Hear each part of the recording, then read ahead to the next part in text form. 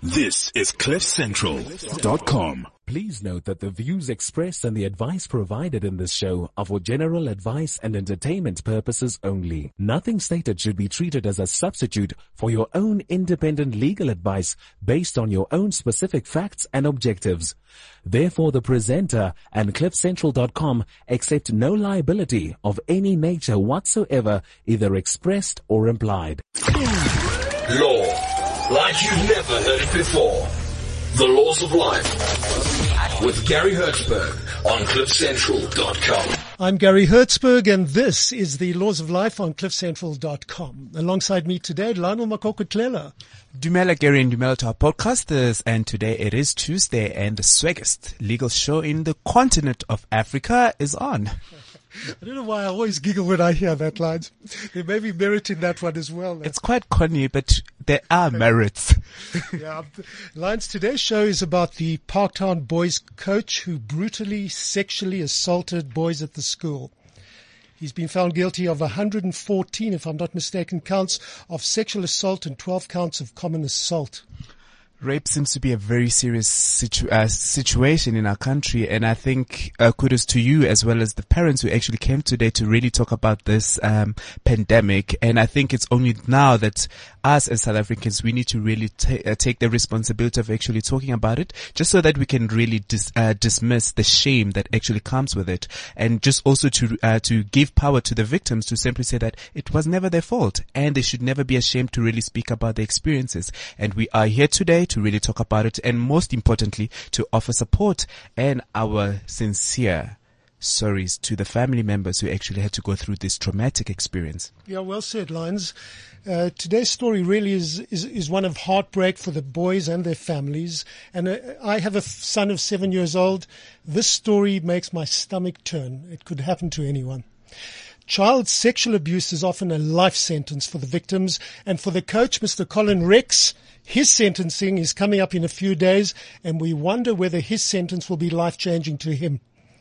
The parents of the boys have suffered significant distress through this ordeal, and joining us and standing tall side by side are courageous parents Buyukoza, Michelle Hobkirk, and Ian Daly. Welcome to you all. Namukelekile. Thank you. Yeah. Welcome to you all. Now, without your support, and that's to our listeners, fighting this cause can be a very lonely and hard one. And that is why we're having positive community people rallying around this very cause and helping one another. One such group that has supported the boys and their parents during this torment are Bikers Against Bullies South Africa, and representing them today is Jason Thomani. Welcome to you guys. Thank you very much. Thank you for letting us on the show. Cool. On the law side, we are a law show. We welcome prominent Johannesburg attorney Peter van Niekerk. He's managing partner at Attorneys Evershed Sutherland, and he's also director of the Teddy Bear Foundation. That's something I want to talk about as well. He's accompanied by attorneys from his firm, Josephine Matsikiwa and Georgia Barnard. Welcome to you all. Hello, Gary. Thank you.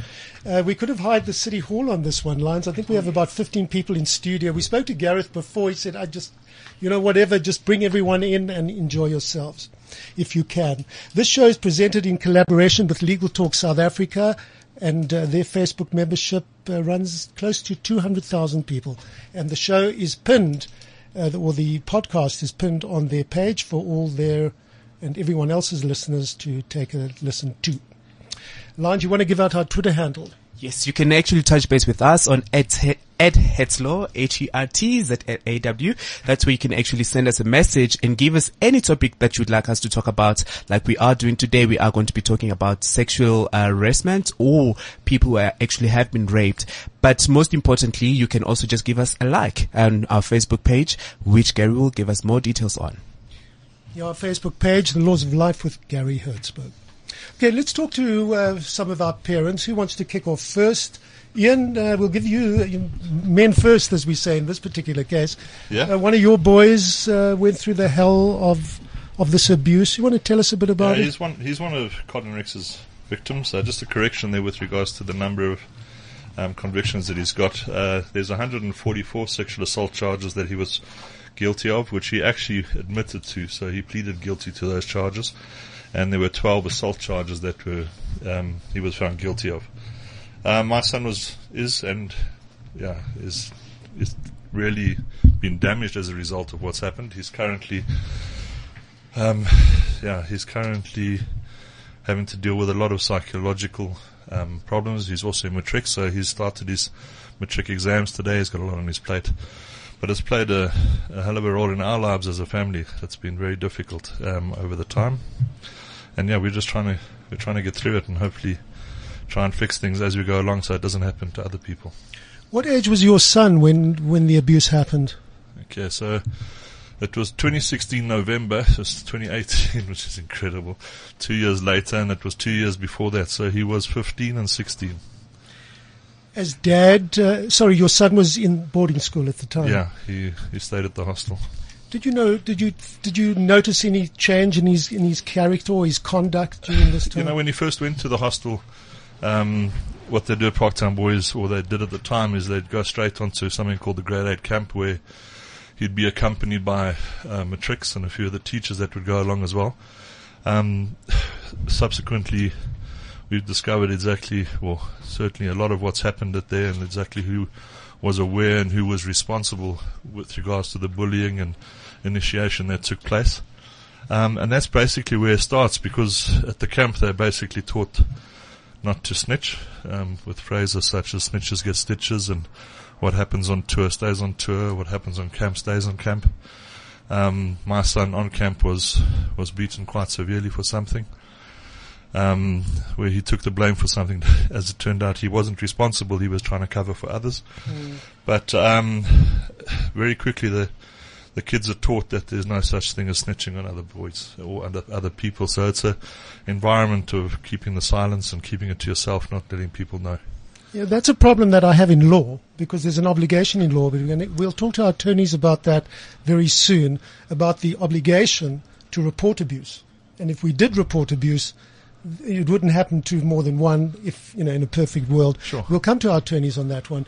Let me just talk about something that I read of all papers, the South African Jewish Report, and I'm going to quote it.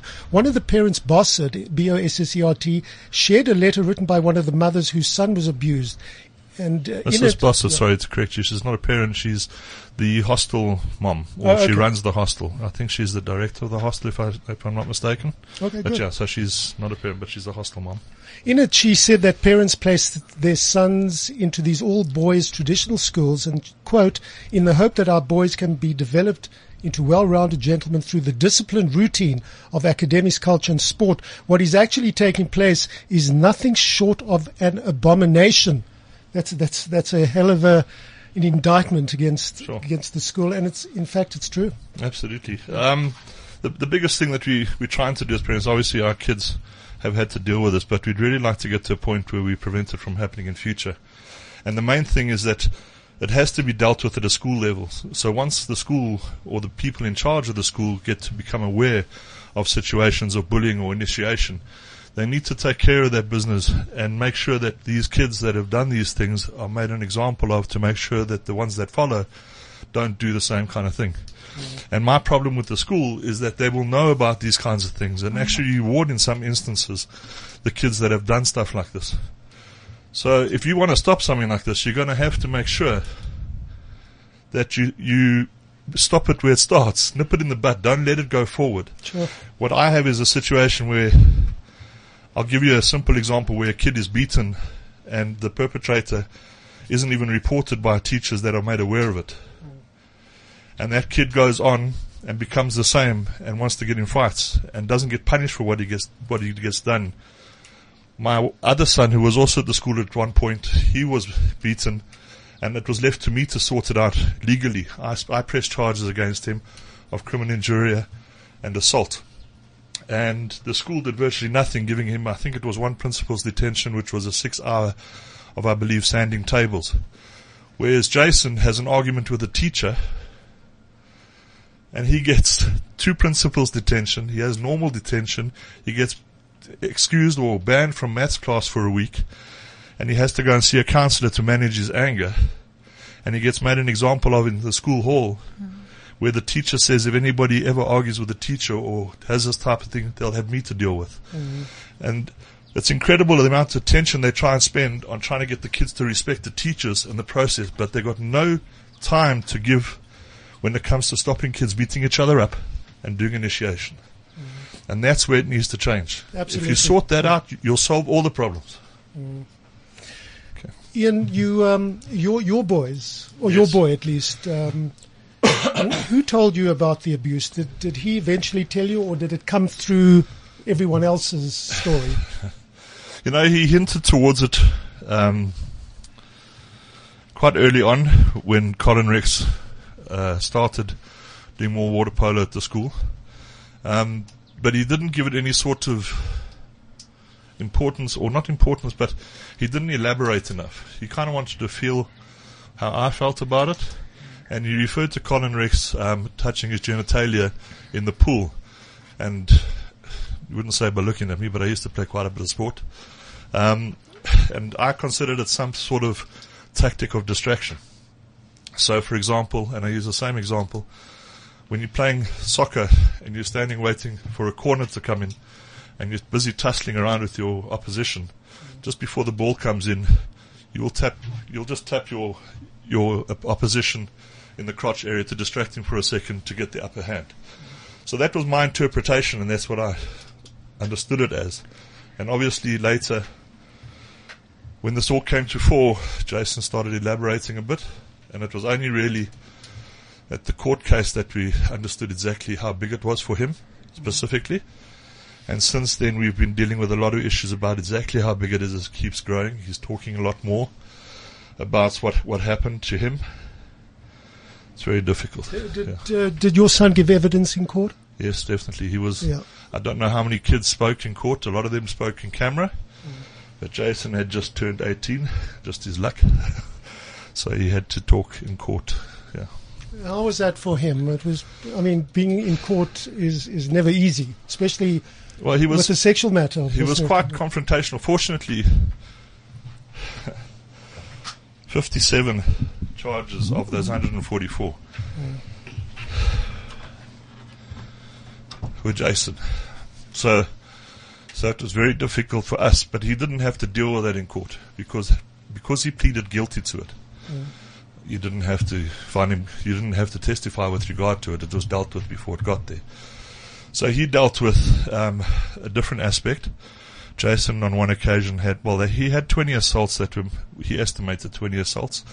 He said there were probably more, but for safety's sake, he would say 20 because he didn't want to make it too big. You know, he was trying to be safe, he said, with regards to the 20 charges of assault. He said that Rex would come in and wrestle and choke and that kind of thing. Jason, on one occasion, was chased down and choked out. He was choked unconscious. When it came to the testimony that he gave, he was fairly accurate in trying to explain. The judge, unfortunately, interrupted him and almost diminished his testimony, I suppose, or undermined his testimony and questioned why he didn't say 25 or 26 instead of 20. And I think put him under a lot of pressure there, but he handled himself well. He had a lot of things that he could have contributed at that point, but I think he was just nervous. The one thing that he was able to do, though, was to look Colin in the face, which was really cool. I think Colin didn't spend much time looking at Jason. He just blankly looked forward at the judge and didn't pay much attention to Jason, but Jason was able to look at Colin while he was testifying. So he's a strong kid, but he's got a lot to say. Does he know you're here today? Or that you were coming in? I think so. Did he give you a message? I think my wife told him. Yeah. Is there anything that he would want to say? You're speaking on his behalf. Sure. How's he coping? I've read some horrific stories about some of the kids. You know what? He was battling a lot before he went. He was certainly one of those boys. He's in a facility at the moment where they're monitoring him, and they did have him on suicide watch, but he's no longer there. He seems to be in quite a good space. He wants to talk now, so I suppose that's good. He's starting to bring out people that we weren't aware of, that might have been aware of the bullying and that kind of thing, and that were present. And Yeah, I think he just wants to get it all out.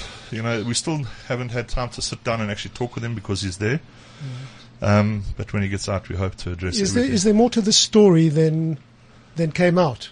Oh, yeah. As far as the abuse is concerned? Definitely. Really? So even with regards to Colin Rex, he's mentioned a couple of things that took place where there were witnesses in opposite shower stalls. So yeah, there's more to come with regards to him, but what we want him to do is to just get it out so that he can carry on. We want him to get by this whole thing and just start pushing. So it's important that he writes his matric and hopefully does well enough to continue and make his own life. How are you and your wife coping? How's it been for you? It's been 2 years. I've been having to put on a very brave face a lot and be the support for the family. So it's very difficult. You've been teary-eyed throughout this interview. Yeah, it's very difficult. My wife has also been in psychiatric care as well. She's lost her job. Or she's given up her job rather. She wasn't told to leave, but she can't cope with it. So there's been a lot. His brothers have also had to deal with anger issues that Jason's got, so it's been difficult for them in that Jason can be confrontational now. He got some bad advice from a woman that was involved initially when it came to revealing everything about standing up and fighting for what you believe in, and at some time resulted in Jason and his brothers coming to blows. And it hurts him a lot because we are a very, very tight family, so in fact that's the one thing that keeps Jason going. Is the family. The support of the family. Yeah. Have there been parents who haven't supported their kids that you know of? I think it's a difficult question to answer because parents inherently support their children.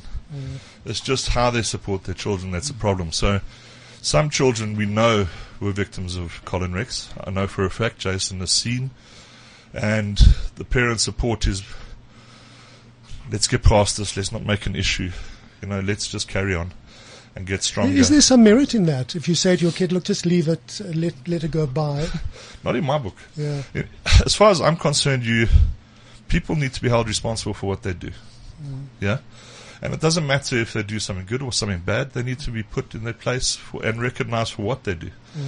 So and my problem is the parent that lets something happen or is aware that something happened to their child and they do nothing about it because Jason will never, my son, will never come to me and say, Dad, why didn't you do this? Why didn't you take action? And that's my responsibility, is to take the action that I think he would want me to take, to fight for his justice, if that makes sense. Where you got parents who would rather let them get by or try and forget what's happened, and to progress. And there's parents that have done this, in my opinion, simply to try and keep their kids in a standing so that they can go on and progress possibly. There are kids that have progressed quite nicely in the school and are sitting in good spaces, but they have gone through this experience. And I don't know if it's going to hit them later, if they're going to come back and say we should have done something, or I have to deal with this now. All too often we hear of victims that come out years after things took place and say that they've had to live with it all the time. Sure. Whereas I think dealing with the issue and trying to get it out of your system, making people aware of it, is the best way to deal with it. Because there's no judgment once the truth is out. If you're telling the truth, nobody can give you any shit. Absolutely. And that's what that's what it is about telling the truth and making sure people know the truth. And everybody should be standing up and telling the truth instead of trying to keep it from the rest of the Let's talk. Many thanks for this, Ian. It's not Sure. easy. You've opened up. We appreciate it. Let's talk to Buyi Khoza. Okay. Buyi, you're a mom. Your son, you want to give his name? My son's name is Mbulelo Khoza. He's currently in matric and he's also writing his exams. How's he coping at the moment? I think if I didn't take him out of boarding, not that there's something wrong with the new master, I think my son would have committed suicide. I lost my son for 3.5 years. Didn't know who he was. I even thought he was a Satanist because he wouldn't sleep at night, not knowing that those were the times when they were abused in boarding between 9 and 3. And I thought, oh, mine is a Satanist. I even asked him, are you a Satanist or something because you don't sleep?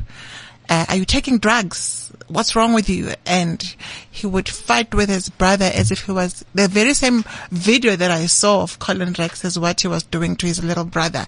And I used to fight with him to say, you do not hold your brother's private parts. Is there something wrong with you? But he wouldn't say. He was just that child that fought with me, that said I hated him. That's why I'm keeping him in the boarding. And because I did not understand, I thought it was a stage. That he wants to be naughty, come home and not go to boarding and focus on his studies. And I think what is said is that I deal with young people and I can see when someone is troubled, but I didn't see mine. I did not see mine. Even when we got the first email from the school, I thought, it's someone else. I read it and I was like, it's okay. I don't think it's mine. I would have seen it until I got a call to say, your son is one of the victims. And because I'm a rape victim myself, I was like, is this history repeating itself? What am I going to do? And I remember my son struggled with going forward with an affidavit. And I had to sit down now and tell him something that I never told anyone, to say, you know what, Nana? I'm a rape victim. If you let this go, can you imagine how many other boys are going to be raped or are going to be abused because you've decided you don't want him to be in trouble?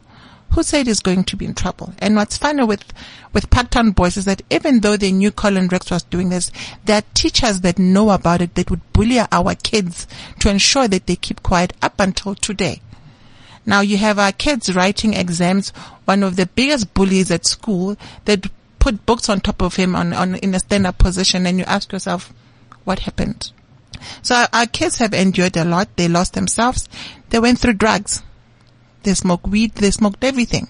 And I remember asking them, why are you smoking? Because I found a lot of Parktown boys in my house smoking weed, and I was very angry, not understanding that they were trying to forget what was happening to them in school.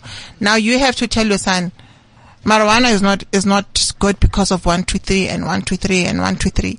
And you're complaining at a school and it's like you're hitting a brick wall. You know, you have GDE that's supposed to take ownership of things that they've admitted to on the H&M report, but nothing is done. Are you saying our kids are liars? Are you saying you don't believe our kids? Are you saying they deserved it? I remember there's a friend of mine whose child is in grade 8 this year. And she says that she thought that we were crazy parents fighting the school. If we were not happy, we should have taken our kids out. And I said to her, you know what, my friend, your son was not raped because of us. And she said, what? I said, your son, who is in grade 8 this year, was not raped because of us.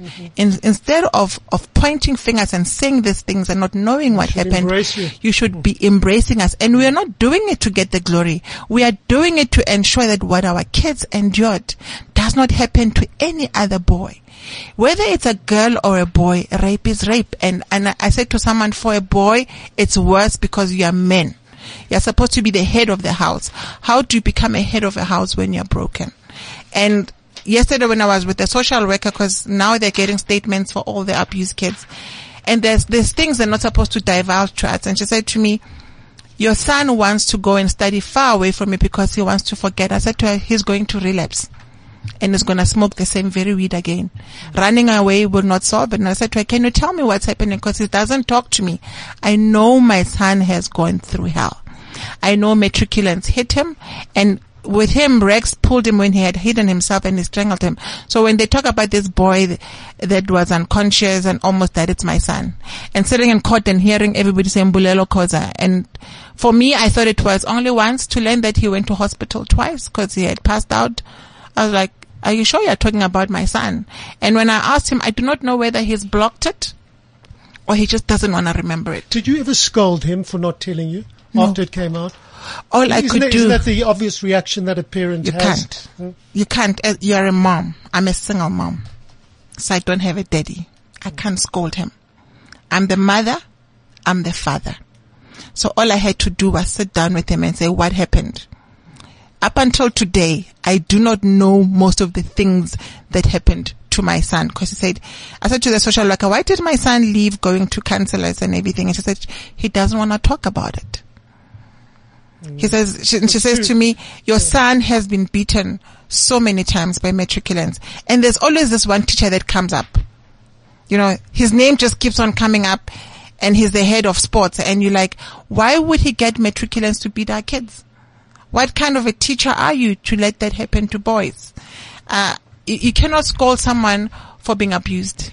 All you can do is tell him you love him and support him. Absolutely. And the reason I fought, and the reason why I was with the ladies, and the reason I'm the one, because the school still doesn't know today that I'm the one who wrote to the MEC and everyone, and we went to the media, was because I wanted this thing out. And what it actually did to my son, even though he doesn't talk, was to make him aware that mommy loves me. Mommy is fighting for other boys. He said to me, you know what, Mom, I'll be fine. Knowing that you're fighting for other boys, you're a cool mom. Remember, he hated me, and he told me before. All of a sudden, I'm a cool mom. And taking him out of boarding this year, I have my son back. Not completely, but he plays with his sisters and brothers. They love him. Now, that family thing that we have at home, he's part of it. He's no longer that loner that would sit alone, bang his door, lock himself in that room, and then between 9 and 3, he's not sleeping. 4 o'clock, you find him awake. Buya, I'd love to talk to you for hours. Yeah. And you said so right. Let's just talk to, we've got mothers and bikers and lawyers, and let's talk to our other mom today, Michelle Hopkirk. I think you organized the moms for us, for which we thank you. I'm one of the spokeswomen people for the concerned parents. I'm a first-hand witness of what was a school that, your children choose, 2014. I've been there since 2012. Do you only have one child that went to the school? Yes. Yeah. So there's a system in place that in 2009 there were 12 children that got criminal records. And I think one of the most important issues was the sexual assault in 2009. Nothing was done about it. I've read about that. Right. What was that about, very briefly? So a child was initiated, and a very brave mother arrived at the school with police and had 12 senior boys arrested. Was that swept under the carpet? Yes. So she was victimized. She took her son out. So that system, we talk into that system, and that system has spoken to us again now. 2016, we got a new hostel director, Mr. Chris Bossart, and a hostel manager, Mrs. Bossart. And at the first committee meeting, he put cameras and he said, I don't run a hostel like this. It was an old hostel. And Chris and Marilet Bossart exposed the pedophilia. So the night we caught him, when you look at the footage, which changed our lives forever, there were 7 kids in the room. With a water polo coach. With a water polo coach. Molesting a small boy of 14. And the other kids were walking in and out eating on their phones, sitting, chatting, walking in and out. And then he'll get busy with another boy. And I kept saying to the cop from Hillbrow, why don't they hit him over the head? Why doesn't somebody knock him out? Absolutely. And the cop next to me started to shake. He said, I have to go and get that monster. So that system, that little window we had into that system has what's happened. And we've got a matron and a boarding director who treat every child like their own. And despite what has happened in that hostel, which is hell, because they have stood up for those boys. I went to the first lawyers' meeting where the lawyer walked in and said, by 5:30 we'll have this gone. So it's turned into them and us, witch hunting, troublemakers, hysterical mothers. We asked the question, why did over 35 boys keep quiet for over 2 years? How did that happen? Everyone wants to know that. So what we did was we were mandated to ask, the boys would only talk to the matron, some boys to me, another mother. And in the meantime, I must be honest, the foundation, the old boys have come to the party and built a state-of-the-art hostel. We've got a new hostel where child safety, all the systems of initiation, transparency, it's a brand new space. But we have, I keep comparing it to a train smash.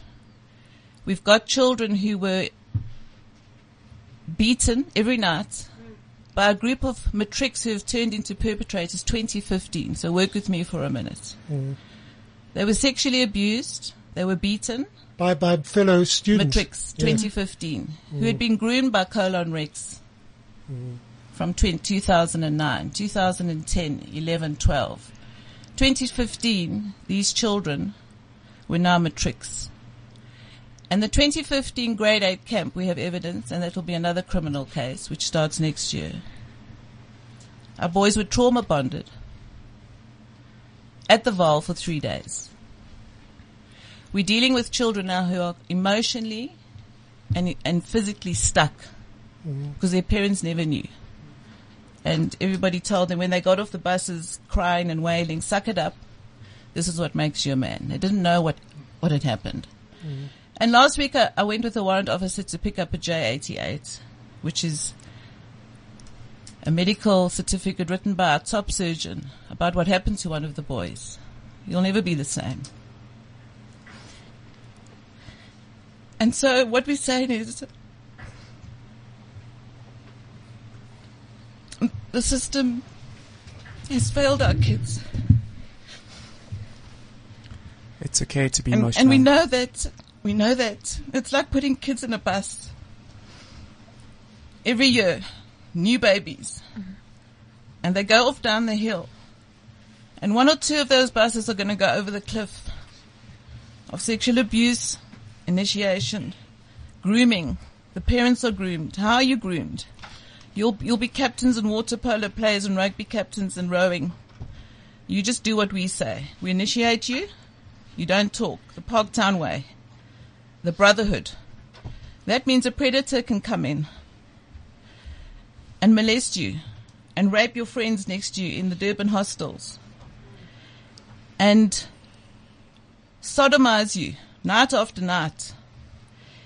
And you suck it up because that's the brotherhood.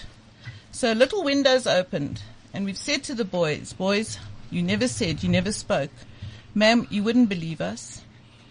We don't want to be stitches. So we've interrogated the system with the help of this hostel master and the boarding matron, who's taken it personally. Every single child has become her boy. Because the parents can't cope. We've had parents collapsing and in trauma. Why? It wasn't just Colon Rex. It was a 2015 brutal initiation by children who had also been groomed and had got into positions of management and senior responsibility but didn't know what to do with that power. And so that power, like Mr. Luke Lumbrecht from the Teddy B Clinic has guided us and said, those children are like Ferraris. Adults are the brakes. So they were brutalized by their matrics, and then the sports department rehired Colon Rex. After we have affidavits talking about his journey as a child there and his issues with sleeping in other babies' beds every night. You rehire him as a water polo coach. He has a criminal record, but we don't do any of those checks. And then he molests our boys. And then we tell you that we would like certain individuals removed, because when our boys started to talk, they were victimized. They were made to stand up in assemblies. They were called snitches. They were given naught for work. So a very subtle message started to come through the leadership that you better be quiet, otherwise you will be isolated, penalized, and that's how the system stays in place. So our issue is this. Every year, next year, we'll have new babies coming in there. We'll put them on these buses. Think of it like this. And one or two of those buses are going to go over the cliff because we have certain individuals that allow initiation, the grooming of our kids. So in our hostel now, despite this, we've got more and more kids joining our hostel. Why? Because the kids feel safe. It's transparent. They can talk. If they're hurt or if they're feeling unsafe, they can speak, they're heard, and that's the end of it. There's no covering. So Parktown boys never again. Is that what you said? Never again. Never again. But you see, we thought we'd get to court, criminal judgment handed down, it will all be fixed. It's not going to be fixed. No, it doesn't get fixed, but no. Yes. But what we're saying is we're saying to the system, please don't do this to our children. And with the GDE, we're not there yet. We know how it happened. We know who was on duty. We don't want certain people on duty. And unless the school starts to heal, we're not fighting with the school. We're saying it's time to heal. Stop defending. Because one child, you've got a 7-year-old boy. You're going to entrust him into certain institutions' hands. There is a responsibility. And so we're saying we know how it happened, we know why it happened, and you need to dismantle that system. Michelle, sorry to cut you. I really am. We have another father that walked in a little later. Introduce yourself, please. Pelelani Sindani. Oh, okay, cool. Pelelani, your son was one of the abused. Yes, he was. Tell us about him and how you found out. And well, I think what I would like to say, other parents have said a mouthful, and we all went through the same thing. But the most disappointing part is that you rely on a system which is a school that has an SGP which is supposed to be functional, and the GDE. And all you get to realize when things are unfolding is that even the SGP, it is captured by somebody.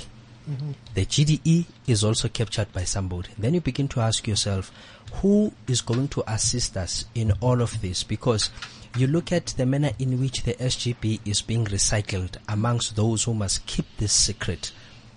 And then you pick up from there to say, but hang on, somebody is protecting someone somewhere. It's just that we cannot put our finger on the pulse, but something is not right somewhere. The most frustrating part is when you talk to the authorities, which is your HOD and the MEC, and they give you this impression that we are on top of it, we feel you, we are going to do something about it. And you later discover that no, these people are just buying time so that our kids, they get out of system, because most of us, our kids are in grade 12. So they know that next year we don't have a leg to stand on to fight. But we are still going to fight because we are fully cognizant of the fact that we are dealing with a system, not only the individual. The first law firm that they appointed, we told them to say this law firm did not do justice. H&M was brought in, and H&M went deep, and H&M proved us right that we were correct by saying the first law firm did not do justice into this. But then you ask yourself, there are teachers which they said they are suspending because of what they did.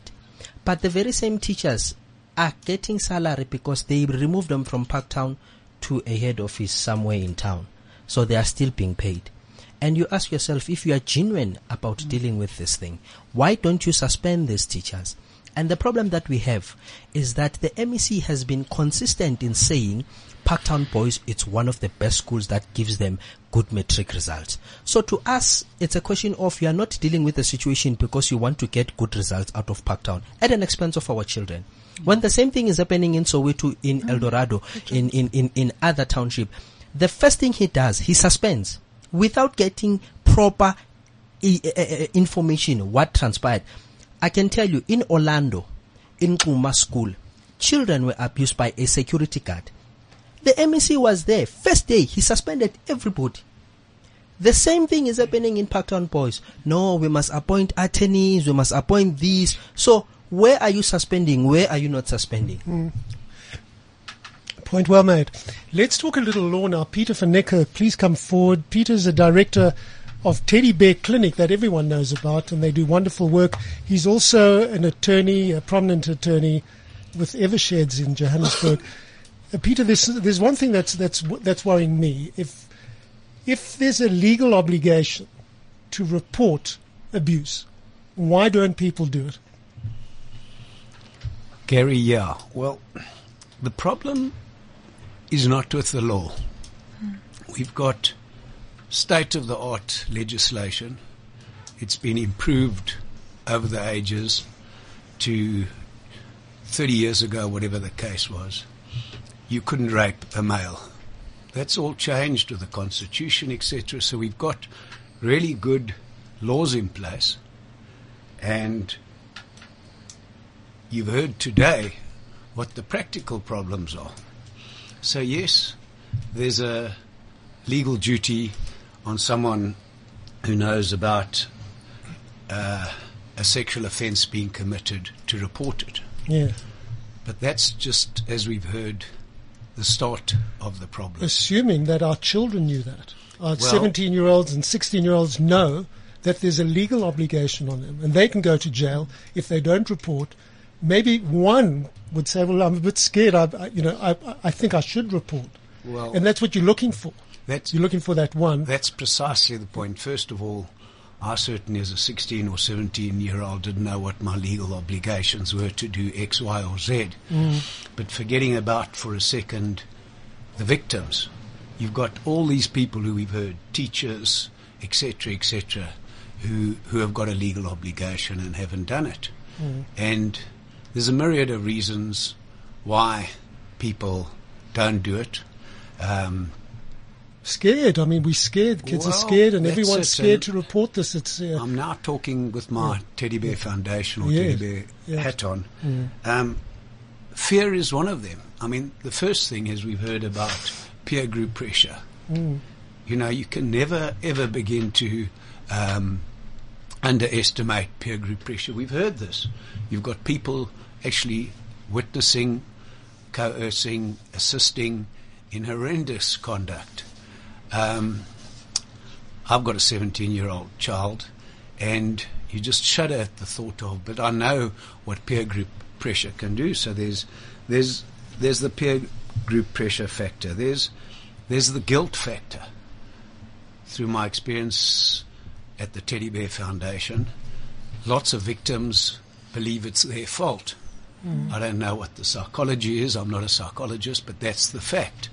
So they think somehow they've done something wrong. Well, of course, they're totally innocent. Our previous talkers just touched on it. It's often the most vulnerable and defenseless people. We've been talking about Parktown Boys, which is an upmarket school. There's lots and lots of other instances where there's homeless people in care, etc., who get horrifically abused by people who are often known to them in power. There's the fear factor. We heard earlier on, it's not easy for someone to go through this trauma, then have to be brave enough to go through the whole court case, which is horrific. Well, first of all, to report it, and then second of all, once you've reported it, to have to go and possibly be cross-examined by a top lawyer. That's just exacerbating the trauma that you've gone through.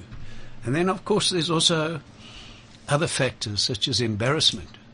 No one wants to go and talk about pretty horrific, intimate conduct that's been performed on you without your consent, and then you've got to go and talk about it.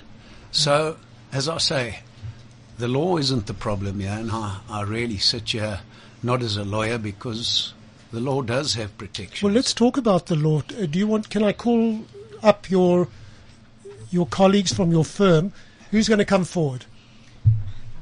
Okay, Josephine. Where's the obligation to report for anyone who doesn't know this? Talk to us about the obligation and where that comes from and what the obligation really says. All right. So we've got a law that's called the Criminal Law Sexual Offences Act and Related Matters. So basically this law, in a nutshell, amended the common law definition of rape. So this particular legislation allows for people to come forward, not only females in particular, but it's irrespective of gender, if you've had any form of sexual violation that's been done against you or rape. In terms of Section 4, the legislation allows for, makes provision for somebody who's aware of any sexual violation or rape that's been done on somebody. So it doesn't specify that you need to be a child or you need to be an adult. All it says that once you're aware, once you've got knowledge that somebody has been sexually assaulted, you have an obligation to come forward and say that the sexual assault has happened. In the event that you don't do that, what is the failure? Yes. The failure to do so, you can be imprisoned or you can be you can pay a fine. So the difficulty with that is that sometimes in instances of rapes, you might not necessarily know. You can have a suspicion that somebody has been sexually assaulted, but in the absence of that knowledge, some people won't necessarily come forward and say that this has happened. And also, again, as Peter said, with children, I mean, there are a lot of boys in the Parktown situation who are aware that their fellow students were being assaulted.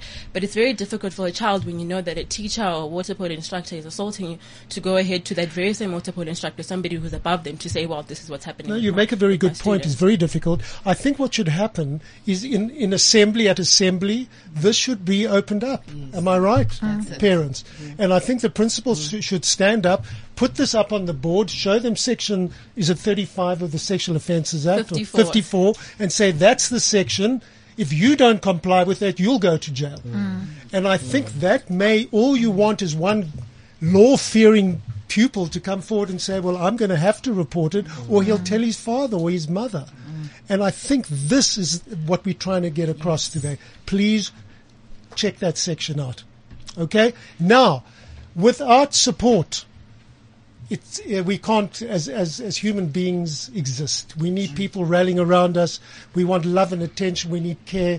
And a group of people that's doing that for us is a biking association. Who's going to come forward and talk about who you are, what you do, and the support that you're giving to the school parents and to everyone else? Thanks, Gary. Ladies and gents, my name is David Colm. I'm the National Vice President for Bikers Against Bullies South Africa.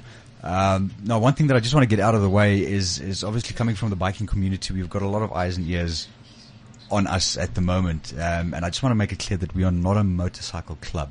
We're not an MC. We're not affiliated with any motorcycle clubs at this point in time. Basically what we do is we ride in support of parents and children being bullied, because the problem that we have here, and most of you have touched on that, is that you sit with a child at the end of the day that doesn't have a voice, or he has a voice, but he's too scared to make that voice heard. And that's what we do here. You know, we stand up. Our slogan is stand up and be heard. And that's what we do for the kids and for the parents at the end of the day.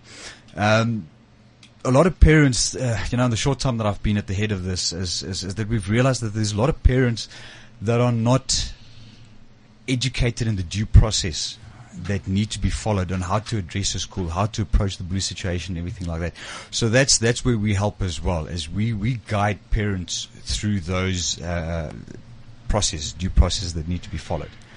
Are you guys going to be there for the sentencing, which is on the 31st of this month, which is October? Yeah, next Wednesday, October 2018. Yeah. Are some of you able to rally around them on that day? Look, we have something that we're working on at this point in time. Obviously, the biker community is a brotherhood built on respect.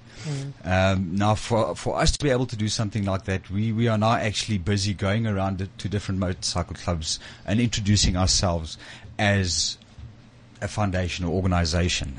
We've got a meeting tomorrow night with two very prolific MCs in the country, and if we can gain their support and most importantly gain their respect, then those plans can start falling into place. Are there any bikers here, and there's a whole group of you that want to come forward, talk about your own story, whatever you like, please, so come forward. Did I cut you? No.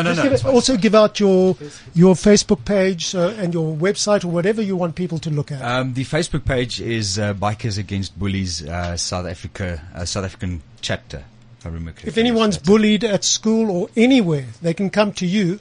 And I feel very sorry for the person that's bullying them, because when I look at you like, jeepers. Okay, good. Please come forward. Give your name and tell your story. Afternoon.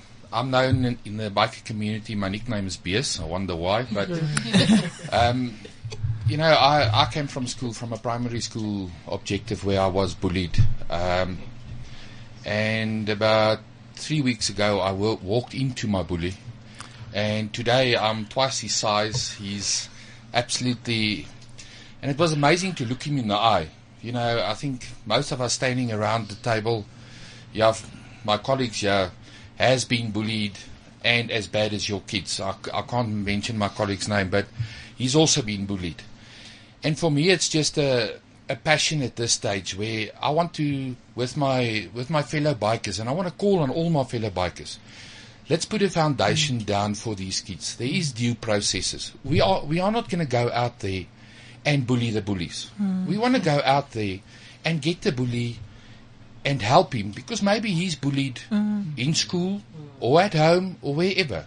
You know, we want to go out and set a platform. We are actually very busy with it.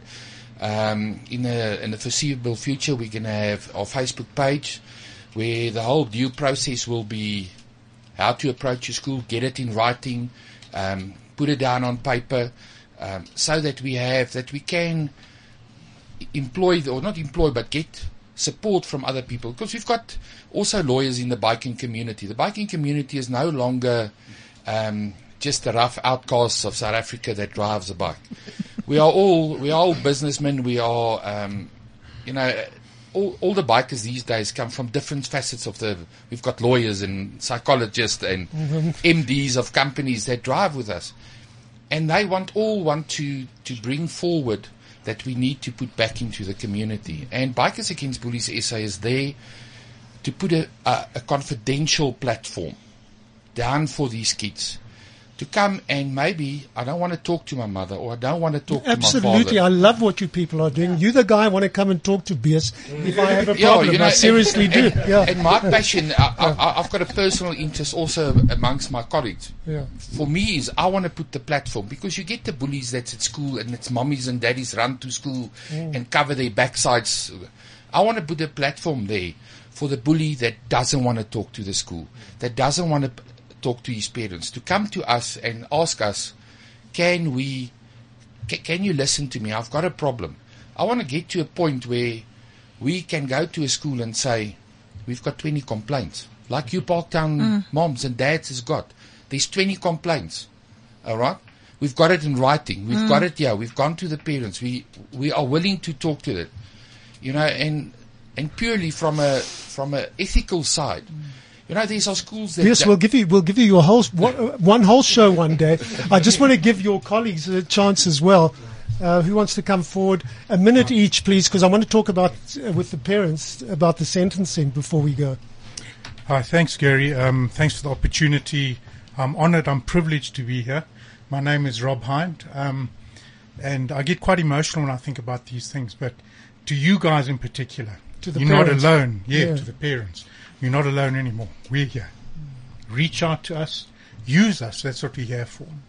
And we're here to give you that support. And definitely I can understand the sensitivities and the emotions. And I would like to make a proposal that, with your permission, Ian, that we would like to actually go and visit your son.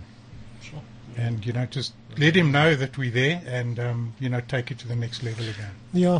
Absolutely. Right. Anyone who, this doesn't just apply to Ian, anyone's son who's been through this, please contact the bikers and they'll visit your son. Absolutely. And they'll prop him up. They've got their stories of hell as well. We all do. We all do. Yeah. Next. Hi guys, thank you for the opportunity. My name is Renier Ferreira. I'm a National Associate of the BABSA Group. We are here for you guys. We are here to support you in any way we can. And our founding father that stays in America, Vincent Fourie, he's all for this. That's why we're here today, for this amazing people that you are, with this problems you've got with the school. We are here to help you guys. Thank you. Thanks. Many thanks. Let's talk about the sentencing. It's next week. What do you foresee? Have you got any idea of what kind of sentence should be or will be given? You were in court. You can feel the judge's sentiments. How do you see? From my experience with that judge, sorry to say that judge is the most heartless bully I've ever seen. He was supposed to take both sides. He would tell us in court, he's just a baby like your son. So we don't know what we're going to get. He is the most ruthless, the most uncaring person I've come across. Remember, our kids are now 18 and they have to face this guy that has intimidated them, that has bullied them, that has done harm to them. And he says, well, is your age? He was playing. Was he playing when, and no child knows the difference between a bum and an S. We all say it's a bum. Then you say, because you said it's a bum, it's no longer relevant. What kind of a father is like that? When I think about the judge. What are you hoping? What kind of sentence are you hoping I want for? him to go to prison. For how long? And not from less than 5 or 10 years. Because if that boy comes out, he's still going to rape other kids. It's a norm. I mean, They should have castration. You for look at people his like this, Facebook. Yeah. He's carrying on as if he's done nothing. He's got a girlfriend. They are loving. It's beautiful. What about the boys? What message is he sending to the boys that, since the judge is on my side, I'll always get away with murder? I mean, his bail application expired and the judge said he must go out. What kind of a man is that? How many parents are going to the sentencing next week? Do you know? Well, I think every court appearance there's been more and more. Yeah, there's more parents. About 10, I'd say between 10, 11, 12. Yeah. There's 25 boys that were asked to testify. The children have, the criminal system, a lot of, what do we call it? We waited for this criminal case to get him off the streets and put him away. Yeah. And if he gets out after a 5-year suspended for 2, he's out after 2-3 years. The justice won't have been done. No, because we know for a fact that his sexual boundaries are. But we've had such great support from Olivia Jezreel. Yeah, she's someone I'd like to thank very much. She just actually walked into studio. Amazing. She's helped put the show together. And she's the girl that was raped by Bob Hewitt, who's applying to get off half his sentence or whatever, or more than half. We're going to do that show next week. Yes. Olivia's coming back with Peter, and whoever wants to come, they're welcome. We've got to put an end to that one. Am I right, Olivia? Yeah, we can't hear your voice. No. There's one person who wants to say something, one of the fathers, before we go. Look, we are hoping that the judge will have sanity when he pass the judgment, because ever since we feel that the judge, in fact, I will not be surprised if the judge himself is a victim of what is supposed to punish today. And because nobody stood up for him and is still holding on to a secret code, I will not be surprised. Lion, do you want to say something, don't you? Yes, Gary. But first and foremost, thank you very much for creating this platform just so that we can actually talk about it. But to all the family members as well as the parents who actually shared their stories, thank you so very much, because through your voices and through your experiences, South Africa will be a much better community now that we can actually talk about it. What was actually even more impressive was the bikers. All of them are males who actually came here in support of this, and kudos to them, because we need more men to actually start standing up and really being role models to our community youth members. Thank you so very much, and good to see you, madam. Good. We're going to follow the progress of this, and we'll report back to our listeners. We want to give out some detail. Ian, you want to give out the social media detail so that people can follow this? It's just there's an Instagram, Twitter follow, PBHS Parent, at PBHS Parent, which is a Twitter and Instagram feed, which is just to try and create a little bit more awareness about what the judge missed. In my opinion, you were talking about there's nothing wrong with the law. I think there is, and I don't think it's the written law. I think it's the people that are trying to enforce it. And the judge didn't give an opportunity, in my belief, to properly understand what was going on. This guy tried to make it look as though the boys were fighting with each other and wrestling with each other. And Rex tried to give that impression that it was a fight or a bout that was taking place. And it was very clearly a dominance issue, where Rex would come up and approach the kids without their permission and take advantage and dominate them. And if you go and check out that PBHS Parent on Instagram, you'll see some evidence of that. I'm hoping that there's somebody out there that actually has the judge's ear and can explain to him what really happens, because he didn't give it a chance. And there was evidence where the judge said that the Rex sounded believable, and the fact that he admitted to 144 charges of sexual assault, he should be believed as opposed to believing the victims, which I think is ridiculous. And there were statements made by Rex that were easy to corroborate if you actually just involved the people that he implicated, and those people didn't come in to testify or get asked questions. So the job wasn't done properly. Well, as an attorney, I can't comment on a judge's behavior, and the matter's still up for sentencing. I'd like a conversation with him. I really don't mind. Well, maybe you will one day. Me in the room. I really don't mind. Anyway, thank you to everybody. We're going to take pictures. We're going to put them all up to, especially you, our listener. Thank you for picking this one up, and we'll be back next week. Thank you. This is CliffCentral.com.